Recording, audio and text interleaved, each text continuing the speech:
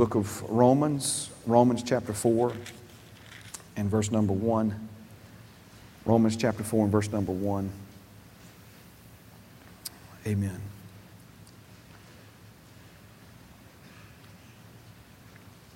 The Holy Spirit led us to Romans 4 a few weeks back, and there's a lot in this chapter on the subject of faith. Really, really important truth, revelation for us here. And I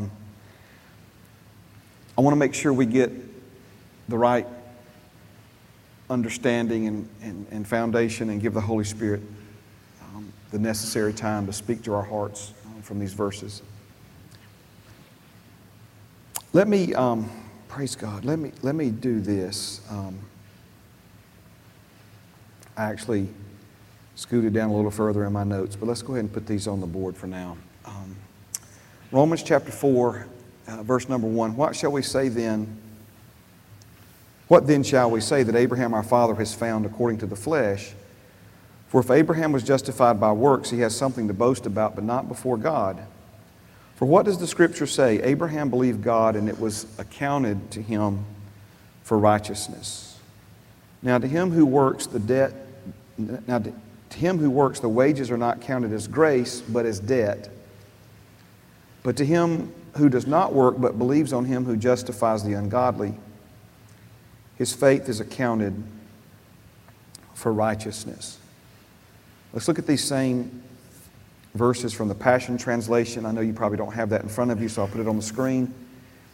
He says, "Let me use Abraham as an example. It is clear that, humanly speaking, he was the founder of Judaism. What was his experience of being made right with God? Was it by his good works of keeping the law? No. For if it was by the things he did, he would have something to boast about, but no one boasts before God. Listen to what the Scriptures say. Because Abraham believed God's word, his faith transferred God's righteousness into his account. When people work, they earn wages. It cannot be considered a free gift because they earned it. But no one earns God's righteousness. It can only be transferred when we no longer rely on our own works, but believe in the one who powerfully declares the ungodly to be righteous in his eyes. It is faith that transfers God's righteousness into your account. It is faith that transfers God's righteousness into your account. I'm going to say it again one more time. It is faith that transfers God's righteousness into your account. Now, we've covered this already, and I know that for a lot of you this is review. But if we look at it from a physical, natural, financial perspective, we see that money is moved from one account into another account by different ways and different means. Okay. If you're behind someone in the grocery store and they pull out a checkbook and start writing a check, okay, what that check's going to do is it's going to take money from their account and it's going to transfer it into the account of the grocery store, Walmart or Hills Food Center or what have you. The check is the instrument of transfer. Let me say it another way. The check is how what's in one account is transferred into another account. It's the mechanism. It's the means. Are you seeing this? All right. So what he's saying here is that faith is the instrument. It's the mechanism. It's that which God has established to be what transfers what's in His account for you into your account. When you were born again, you called upon the name of the Lord by faith. And faith in Jesus and what He's done for you became, I'm going to use another word now, the vehicle, if you will, that took the righteousness. It's not just that God raised, our Father raised a magic wand. He didn't just say, okay, Matt, now you're righteous. No, when Matthew was made righteous by believing on Jesus, he accessed something that was already in an account in heaven. Jesus had already paid for that righteousness. Jesus fought hard for it, worked hard for it, sacrificed tremendously to pay for it. So that now, righteousness for Matthew, righteousness for Sister Terry, Brother Ronnie, every person in this room, it's in an account. Someone's born again, Jesus doesn't have to run back and be crucified to pay for it. He's already paid for it. So we could say it this way, the money's in the account. The debt's been paid. Everything that's needed to make a man or a woman right before God in the eyes of God, not just something that, some sleight of hand. It's not cooking the books. It's a genuine payment that's made, which makes a man or a woman right before God in the eyes of God. And so again, how is that payment made? What enables it? You can't go to the grocery store and hand them a couple of pages of notebook paper. I mean, I guess back in the old day, they did the IOUs and they kept a lot. But at some point, you're going to have to get some cash or something and come down there and pay that bill. You can't just go in there and, because you're handsome or pretty and they give you the groceries.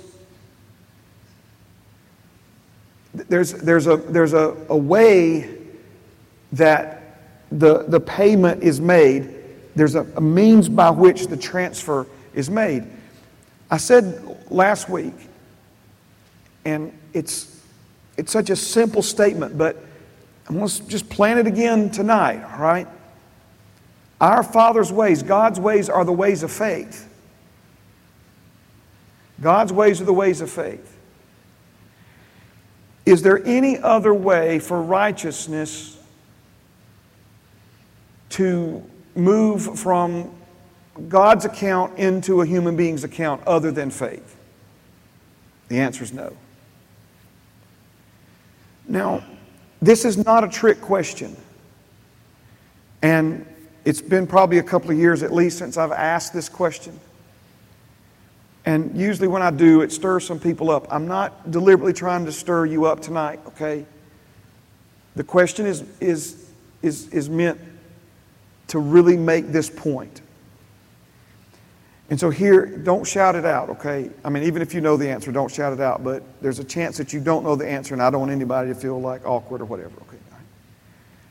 So the question that I want you to answer in your heart is this one. Are you ready? How much of your right standing with God is dependent upon you? How much of righteousness, right standing, that's what it means, righteousness. How much of it is dependent upon you? If you were going to maybe let's just take, the concept of 100% righteous, 100% righteousness. Is it a 50-50 proposition? In other words, 50% of it is dependent upon, God, and the other half is dependent upon you? Is it 60-40? Is it 70-30? What percentage, what part of you being right before God in the eyes of God is based upon your efforts, your works, your, attempt to do what's right? Now, don't let this answer shock you, but this is what the Bible teaches us, and there's a reason. I'm going to explain it in a moment why I'm asking this question tonight. The answer is 0. The answer is your right standing with God is 100% dependent upon Him and what He has done for you. The Bible makes it very clear that we cannot make ourselves right before God in the eyes of God, and that any effort on our part to try to earn or accomplish that by our own works and efforts is nothing more than filthy rags, and it is not and never will be accepted by God. Amen. Now, why are we bringing this up tonight? This is what the Holy Spirit is showing me, and I thank Him tonight in advance for helping me show it to you. All right? There are certain things, I know that's kind of a general term. There are certain situations that become a proving ground or a litmus test for a lot of other things in our lives. Here, to me, is the greatest example of what I'm trying to say to you right now. So just hang with me here for a few minutes, please. If I really want to know what my priorities are, I don't need to look at what I say. I need to look at what I do. But even then, I can give myself a lot of credit for my priorities being one thing that my actions really don't confirm. So if we want to take it one step further, if I really want to know what my priorities are, I need to look no further than my checkbook. It's getting kind of quiet up in here. Amen. In other words, we say, put your money where your mouth is. Where your treasure is, there your heart will be also. I'm not just out on a limb saying some random thing. The Bible is very clear about this. Why is that the case? When we receive money, a paycheck, we're actually selling, hopefully to the highest bidder, so to speak, our time and our talents. In other words, if someone pays you $25 an hour, 8 hours a day, 40 hours a week, you're literally taking some of the most precious time that you've been given, and you're exchanging it. your services, your time, your talents, your abilities for money. Now, I'm not saying this is bad or wrong. There's a lesson here, I think, that the Holy Spirit's going to help drive home. So again, just please stay with me. I struggle with this because I'm like, Lord, this is kind of, an odd way of trying to approach this subject, but I really feel like this is the Holy Spirit's breathing on this. So stay with me, okay? So when you then take that money, it used to be like the pastor didn't get paid in money. It's like somebody from the church brought him a chicken, somebody else brought him some milk, somebody else churned some butter. That was kind of how the old time economies worked. It was a trade and barter kind of situation. Well, we're kind of far removed from that now. We've got grocery stores, and if you really kind of understand how an economy works, so we need some eggs, so we go ask the guy who has eggs, you need me to cut your grass, and you give me some eggs, right? No, we go and cut, whoever will let us cut grass for them, take that money, then go to the store and buy the eggs. Are you see what I'm saying? All right. So we're taking our time and our talents and abilities, and we're exchanging them for money, and then we take that money and we go exchange it for, food, clothing, entertainment, whatever the case may be. So what that does is that money then becomes the thing that we're literally trading our lives. That money becomes a tangible, measurable representation of what you just gave 40 hours of your precious life for. It becomes an instrument again that we now go. So it's not just that we spent $40 on the blue jeans.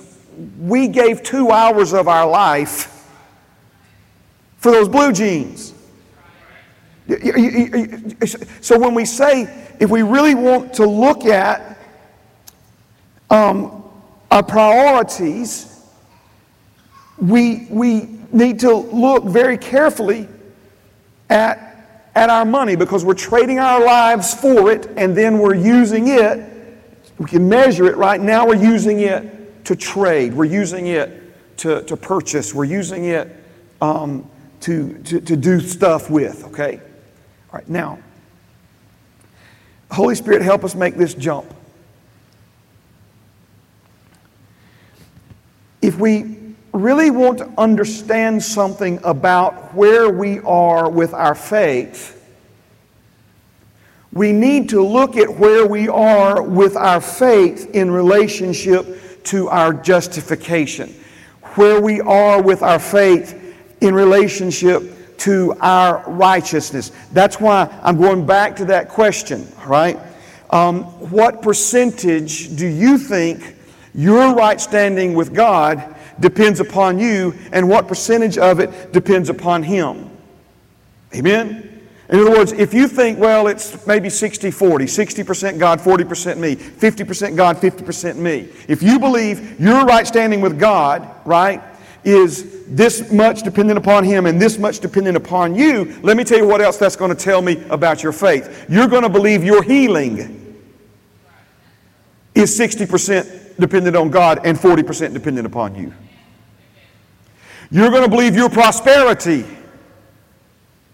And it's whatever percentage you believe your righteousness is based upon, you're going to have that same approach with your faith. That's why I'm saying it's a litmus test. It's a barometer. It'll really see. It's easy for us to say, "Oh man, I'm believing God. I'm believing God for this. I'm believing God for this church to be full. I'm believing God for my debt to be canceled. I'm believing God." Right? All these other things. All right. So again, amen. Put your faith to work. We've been talking about that for weeks now. I'm not by any means discouraging you from doing that, but where the enemy sneaks in on us and deceives us. It's when we think we're in faith, but we're really not trusting God, at least not 100%. Right? We're thinking, well, it really is dependent upon me. It really is, at least partially based upon this or that or this thing or another. Oh, thank you, Holy Spirit. Are you following what I'm saying now? I'm just this, amen. I like to try to put everything in neat little packages, but this is just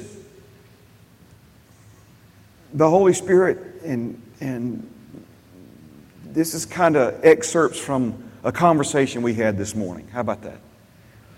These are things that I really feel like early this morning He was speaking to me. I often do this. I'll just start dictating into my phone.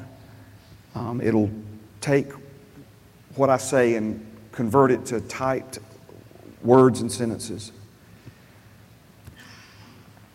And this is one of the first things that I really feel like He spoke to my heart, okay? Clearly, Jesus was saying to us that our faith should work for us the way His faith works for Him. We see this over and over again in Jesus' ministry.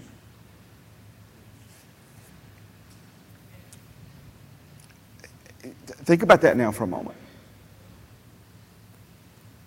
Clearly. I mean, do we really need to go back to verses that we've looked at so many times? Some of them quote them from memory, right? If you have faith, you will say to this mountain. If you believe and do not doubt in your heart, you will do not only what was done to this fig tree, but you will say to the mountain, be thou removed and be cast into the sea. And in every case, Jesus was not showing off. He was not trying to impress. He was demonstrating. He was demonstrating faith. He was demonstrating what faith can do. He was demonstrating how faith can solve problems. He was demonstrating how faith can move mountains. And He was demonstrating it in so many, a whole spectrum of problems and issues and situations and scenarios. Everything from casting out devils to paying taxes to healing the sick to feeding people to, all of these different cases and situations. And we even see, and I know we've been over so many of these different stories, and his, I don't even like call them stories because, we think of stories like something made up. No, an account, a historical account.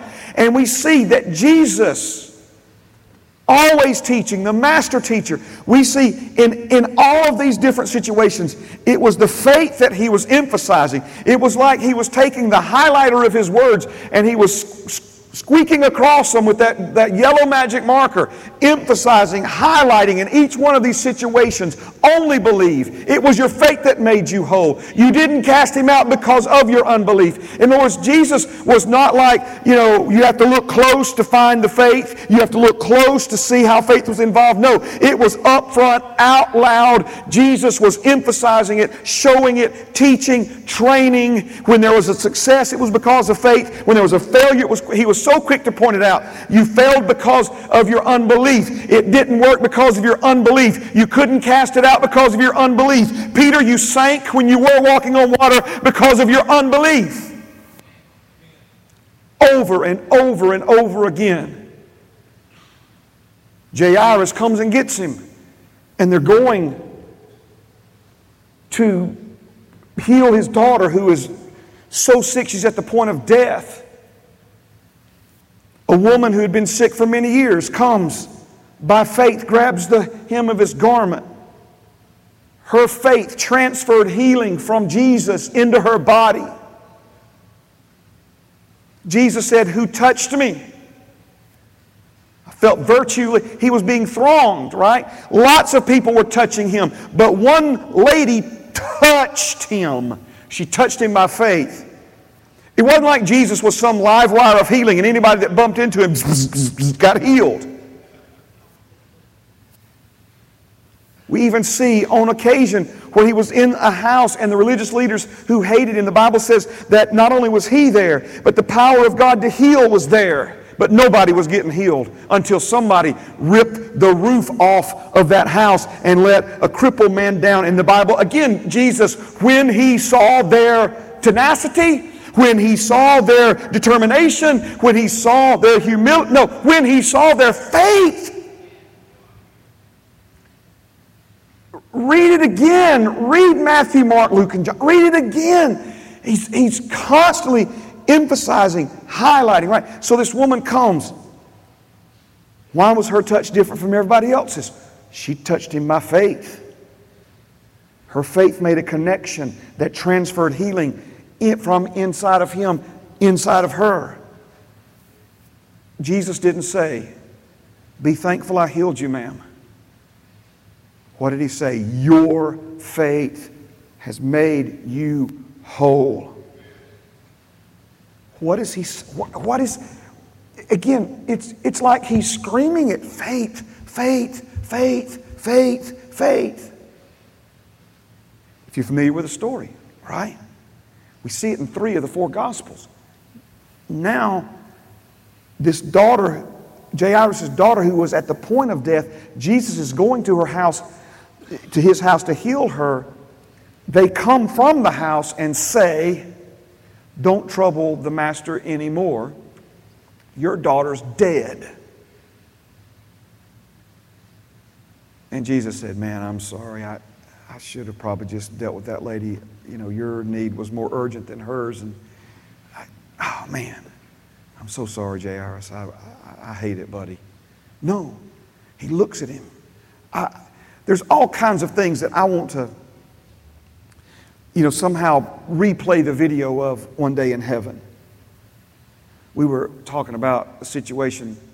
I won't go into all of it, but at Jake and Bethany's the other night, some things that we hope to replay one day in heaven, right? I would love to see the look on Jesus' face when he turns to Jairus and he looks him in the eye and he says what? "Only believe." I believe there was an urgency, Brian. I believe there was like, don't unsay your faith, Jairus. Don't just hang in there, buddy. Only believe. I know this thing just went from bad to worse. Only believe. If Jairus believing or not believing had no effect on what was about to happen next, Jesus would have just went on to his house. Right? He says, I'm not implying Jesus did this. I'm not saying this is what the video will show, the video evidence one day will show, right? But if it didn't physically happen, it was a spiritual grab him by the lapel of his robe, get right up in his face, right? Look at me, listen to me. Only believe. Only believe. Panic. Right? I've been with a few folks in this many years of ministry who were given the news that somebody they love is no longer alive, right? And there is an emotional eruption. There is a visceral reaction. I've seen people collapse. Are you following what I'm saying? This is serious stuff here. And Jesus gets his focus and he says, again, only believe. Now, I know, again, the focus here is don't do anything but believe. But notice, he didn't say, there's 3 things you need to do here, Jairus, and the first one is believe. The second one is,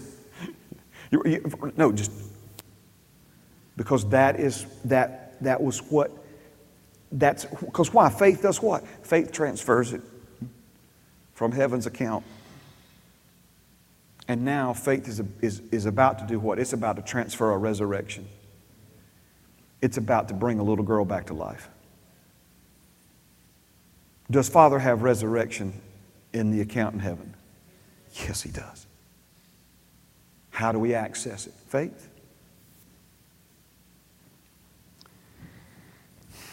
I'm going to say it again. I'm going to read this again, all right? Clearly, Jesus was saying to us that our faith should work for us the way His faith works for Him. We see this over and over again in Jesus' ministry. This is one of those things in Scripture that I can't keep pretending isn't there. Clearly, we are leaving a lot on the table. We have looked at it multiple times surrounding the cursing of the fig tree. We also see it very clearly, the storms that Jesus dealt with by faith. And perhaps the most clearly,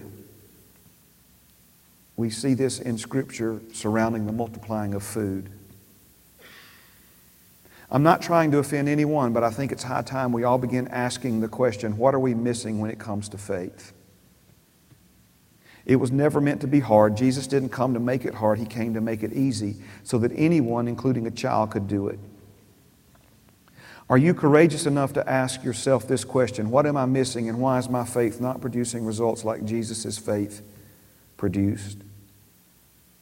Notice I said, are you courageous? And I said, I believe this is the Holy Spirit speaking to me. Amen. Are you courageous enough to ask yourself this question, what am I missing? And why is my faith not producing results like Jesus' faith produced? When he clearly said and demonstrated that our faith should work for us the way his worked for him. I, for one, am tired of the old excuses like it's not God's will or it's not his timing. These are way overdone and way overused. There are also those who believe, now listen to me, we're going to put a bow on it right here. There are also those who believe you must be so super spiritual to be able to have that kind of faith. There is a subtle lie in the middle of that ball of cheese. Notice the works-based mindset revealed in that thinking. The probability-based mindset revealed in that thinking. Remember, the greatest faith Jesus encountered while on the earth came from two people who would not win any Sunday school attendance awards, nor be mistaken for someone godly, pious, or super spiritual. That can either frustrate you or encourage you. And I pray that it not only encourages you, but inspires you.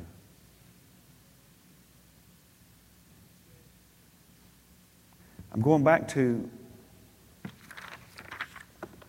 this idea that if we believe our right standing with God is based upon us or some combination of him and us, that's going to carry over into the other things, right? It's back to that God owing me something. It's back to that subtle mindset that because I am so spiritual now, I am so committed. If you think that I am somehow dismissing the importance of being committed, being faithful, please hear me. Those things are so incredibly important. But where the enemy can use those things against us is when we think that our right standing with God is based upon those things, our receiving from God is based upon those things. Notice the subtleness there. That somehow because, we've been so faithful to church now that somehow God owes us. He said it's of faith so that it might be according to grace.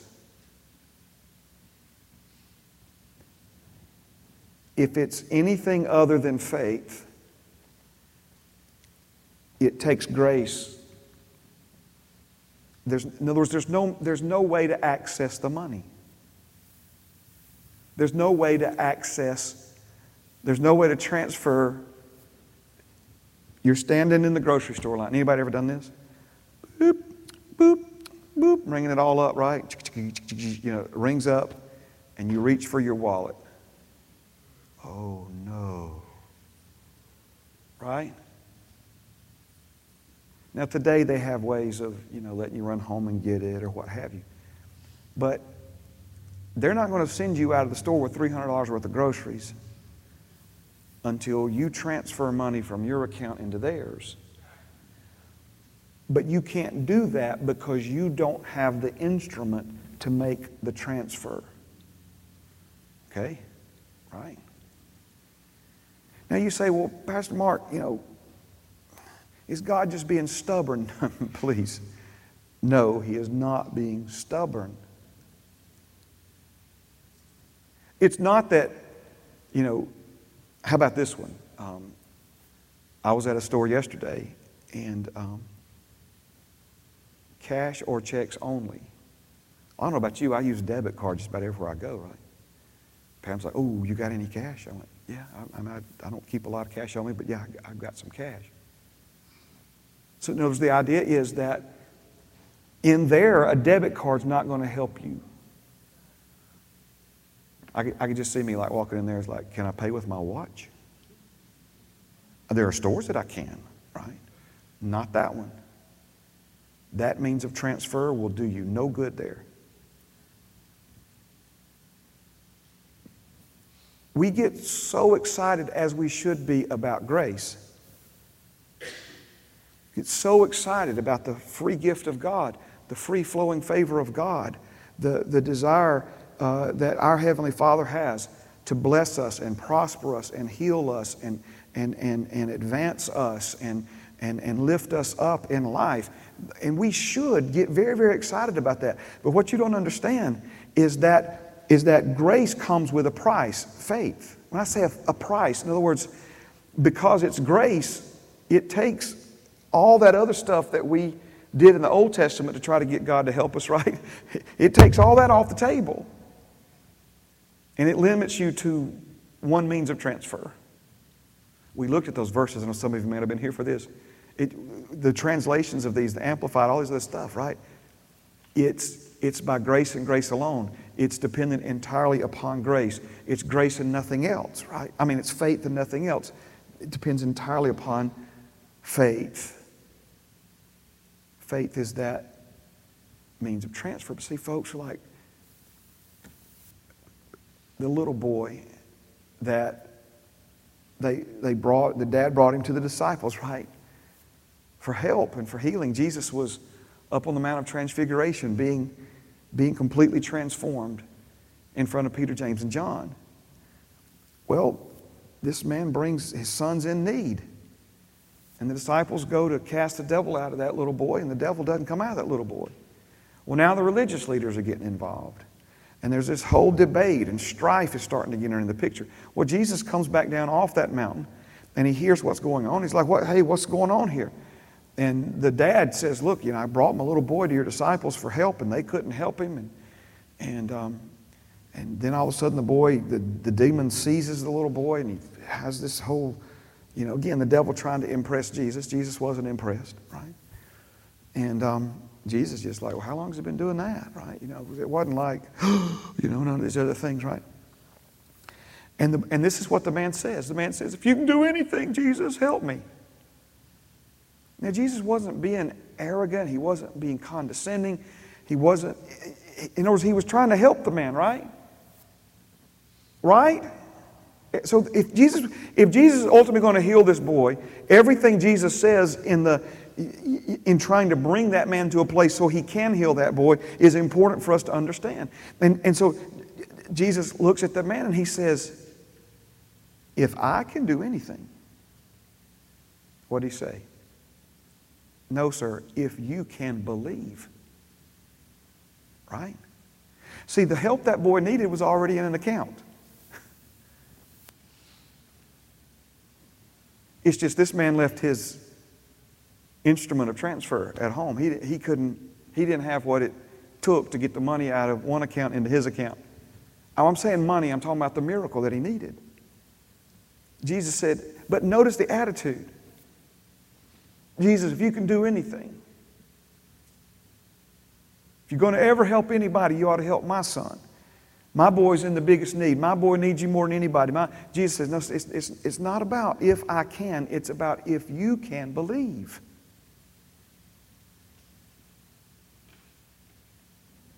Amen. Amen. Stand with me. Praise God.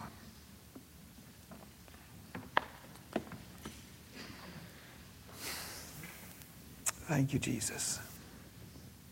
Are you getting anything out of this tonight? Listen to me, please. I am not trying to to offend anyone in this room. I'm not trying to